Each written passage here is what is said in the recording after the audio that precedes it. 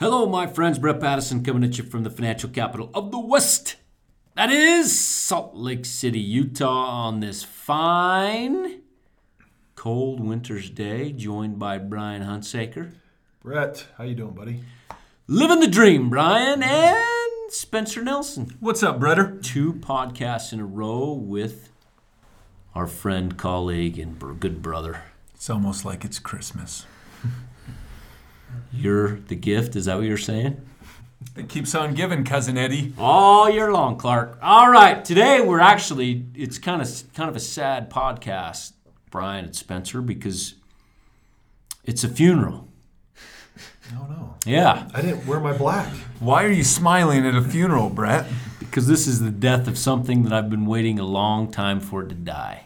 Okay. Here's the headline I'm going to throw at you all, and this was a couple weeks ago. It says, Bank of America declares the end or death of the 60/40 standard portfolio. Now, before we jump in and talk about the death of this portfolio and why it should die, understand that the 60/40 portfolio, folks listening at home, is the most popular portfolio or has been for the last 80 years.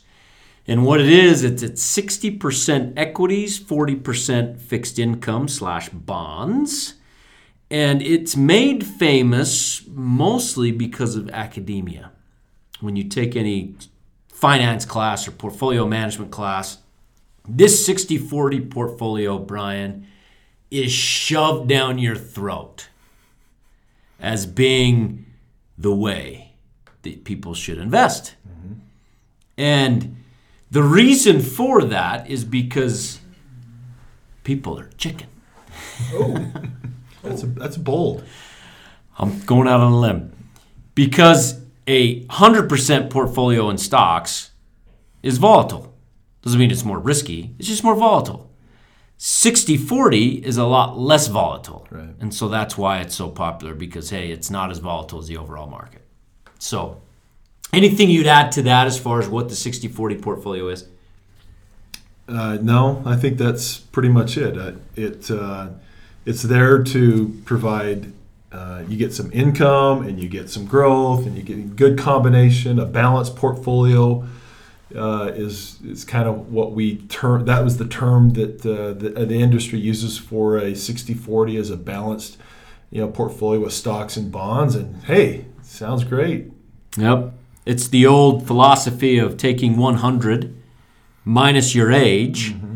and that's how much you should have invested in equities. Right. 60/40 popular, about 60 years old is when people retire. So mm-hmm. that's also why it was made popular. A gentleman by the name of last name Harris and the last name of Woodard are the ones that killed this portfolio for Bank of America. They say this is the reason why, and this is what I want to dive into. The challenge for investors today is that both of these benefits from bonds, diversification and risk reduction, which is the benefit of bonds, right? In a 60/40 portfolio, diversifies and supposedly brings down risk. We call it volatility. Back to their quote. Seem to be weakening. And this is happening at a time when positioning in many fixed income sectors is incredibly crowded, making bonds more vulnerable to sharp, sudden sell-offs. Brian, what do you think of that statement that fixed income sectors, it's crowded and vulnerable? Yeah, we've had several podcasts where we talk about where money's going, and we've talked about this many times, where money is coming out of stocks and going into bonds, and that's exactly what that's saying. Is it's a crowded trade that everybody, a lot of people are moving money out of stocks, taking risk off the table. They're putting it into fixed income, money market accounts, and so typically, when you find the crowd doing one particular thing, that's usually not a good investment idea. When everybody's buying bonds, everybody's buying fixed income, everybody's de-risking their portfolio, a lot of times that's the wrong decision. Well, a lot of it as well has to do with Rates. Interest rates fluctuating all over the place also affects that portfolio. If bond rates, long-term bond rates are at 8% or 6% or 9%, well, it's a portfolio that could perform well. But the problem is bond rates haven't been there for 20, 30 years. And so I think that's why you probably can't pick an allocation and say, I'm going to keep this for the rest of my life. That's why active management is helpful, to be able to look at the variables involved and do an analysis and say, this portfolio has no chance of outperforming the market. And that's what these guys, Harris and Woodard, are saying. There's no chance it outperforms the market now. I've told you guys this ages me, but when I started in this business, You're old. I'm an old guy. You guys remind me of that often. Do you turn 104 this year? Not this year. I still got a decade to go. But when I started in the business, late '80s, and I remember in the early '90s, money market rates were at 6% and 7%. Bonds, you could get a long-term Treasury bond at 8%, and today the 10-year Treasury is at less than 2%. So, and that's exactly what Spencer's talking about today, and that's at or right around inflation rate. You pay taxes on top of that. That's just it's not a winning formula.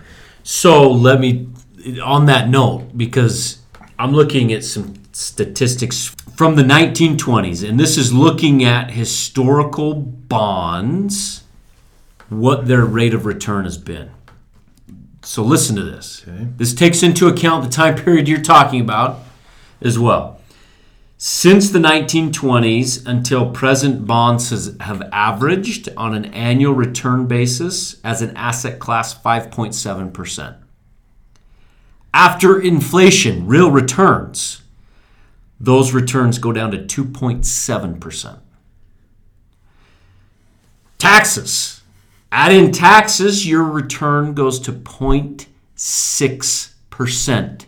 Well, So how in the world is someone's retired on a 60-40 portfolio or with bonds as an asset class relying on their income, yet taking 4% on an annual basis to live, which is the common withdrawal rate? How is 0.6% going to even help you? Yeah. It's not. It's very tough, very difficult. If we can go back 30 years, to the early 80s, the 40 years, interest rates, long-term rates were double digits. And a really smart person would have locked in a 30-year Treasury at 15% back in the early 80s. That made a lot of sense. At the time, no one was willing to do it. It was definitely against the crowd, and it looked like a risky trade, but in hindsight, that was actually a pretty good investment. Today, we have the 10-year Treasury at 1.8% approximately. And so, tell me, are interest rates going to go, could they go to zero? They could. Could they go negative? If you believe that, then maybe you could argue that bonds are a decent investment going forward, at least for the near term, and if rates were to go negative. But if rates go back up, there's risk in owning bonds. I mean, you're going to lose principal if the 10-year Treasury goes from 2 to 3%. Your principal value is going to go down, and 30-year bonds you're going to lose value there. So for those that are wondering what Brian's talking about, interest rates and bonds are inversely correlated. When interest rates go up, bond premiums and the value of a bond goes down. So interest rates being as they are now, which are extremely low, which could get lower in the short term, but in the long term, 5, 10, 15 years, they're going to go higher. you would think. You would think. Yeah. You never know. You would think. As that happens, bonds are going to go down in value. They are. Here's another quote that Harris and Woodard said. They said the relationship between asset classes has changed so much that many investors now buy equities not for future growth, but for current income.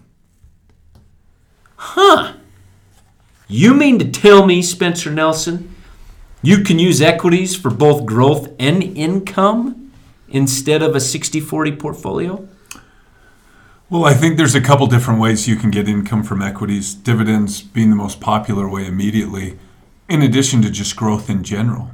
If the account is growing by 8% or something, that's a yield. If you want to withdraw, if you want to rebalance and generate income that way. So those are the two main ways that equities can produce income, is obviously dividends, good stable companies that have a track record of growing that payment over time. But then in addition to that, growth itself can be used as an income replacement. Winner, winner, chicken dinner. That's something that we've been saying since I've been to the firm 6 years ago. And Brian, you've been saying it for a lot longer, and Spencer, of course. So not only has Bank of America put the nail in the coffin of the 60-40 portfolio, but from a valuation standpoint, Brian, which is very important to us because we're value investors, what does the valuations on bonds look like? So I think bonds look pretty expensive, especially if you compare them to stocks. And I think a lot of you may have heard of a PE multiple. We look at the inverse of that, called the earnings yield, and we like to compare the earnings yield to interest rates. And the earnings yield, all that is you take the profits of a company and divide by the price. Instead of the price divided by earnings, you take the earnings divided by price, and you get an earnings yield.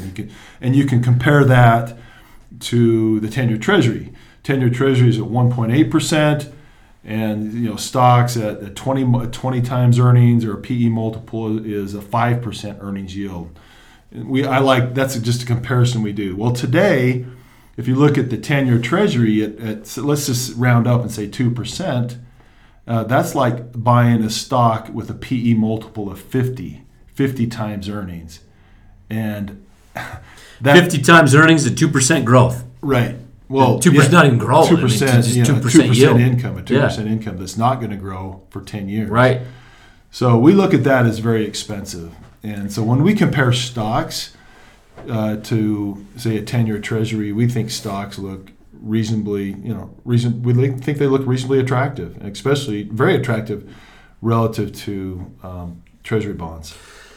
So there's, just to make it clear, and I'd say this is the case, that equities are preferable for 80%, 85% of our clients. There are times where bonds make sense for certain individuals that don't necessarily need the growth.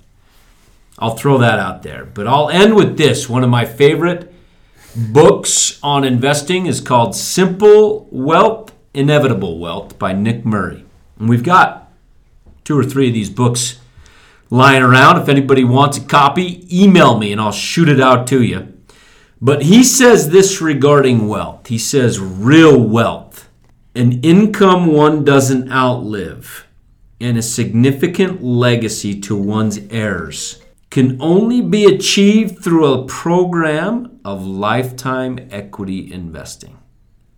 So whether you're growing your portfolio for you or for generations to come, the best place to do that is in the equity market. Well said. Amen. Hallelujah. With that, my friends, sorry to have such a somber podcast of the death of something that's been around and alive for so long. But let's kill this thing once and for all. Have a great day, everybody. This is a purely public broadcast and is not intended to be personalized financial advice for any individual's specific situation. Each individual's financial situation is unique, and the topics discussed on this broadcast should not be relied upon and or considered as personalized advice. Specific financial securities discussed are not intended to address any listener's particular financial situation and should not be considered recommendations. This is for educational purposes only. For more information, please contact Iron Gate Global Advisors at info@igga.com or by calling 888-591-0334.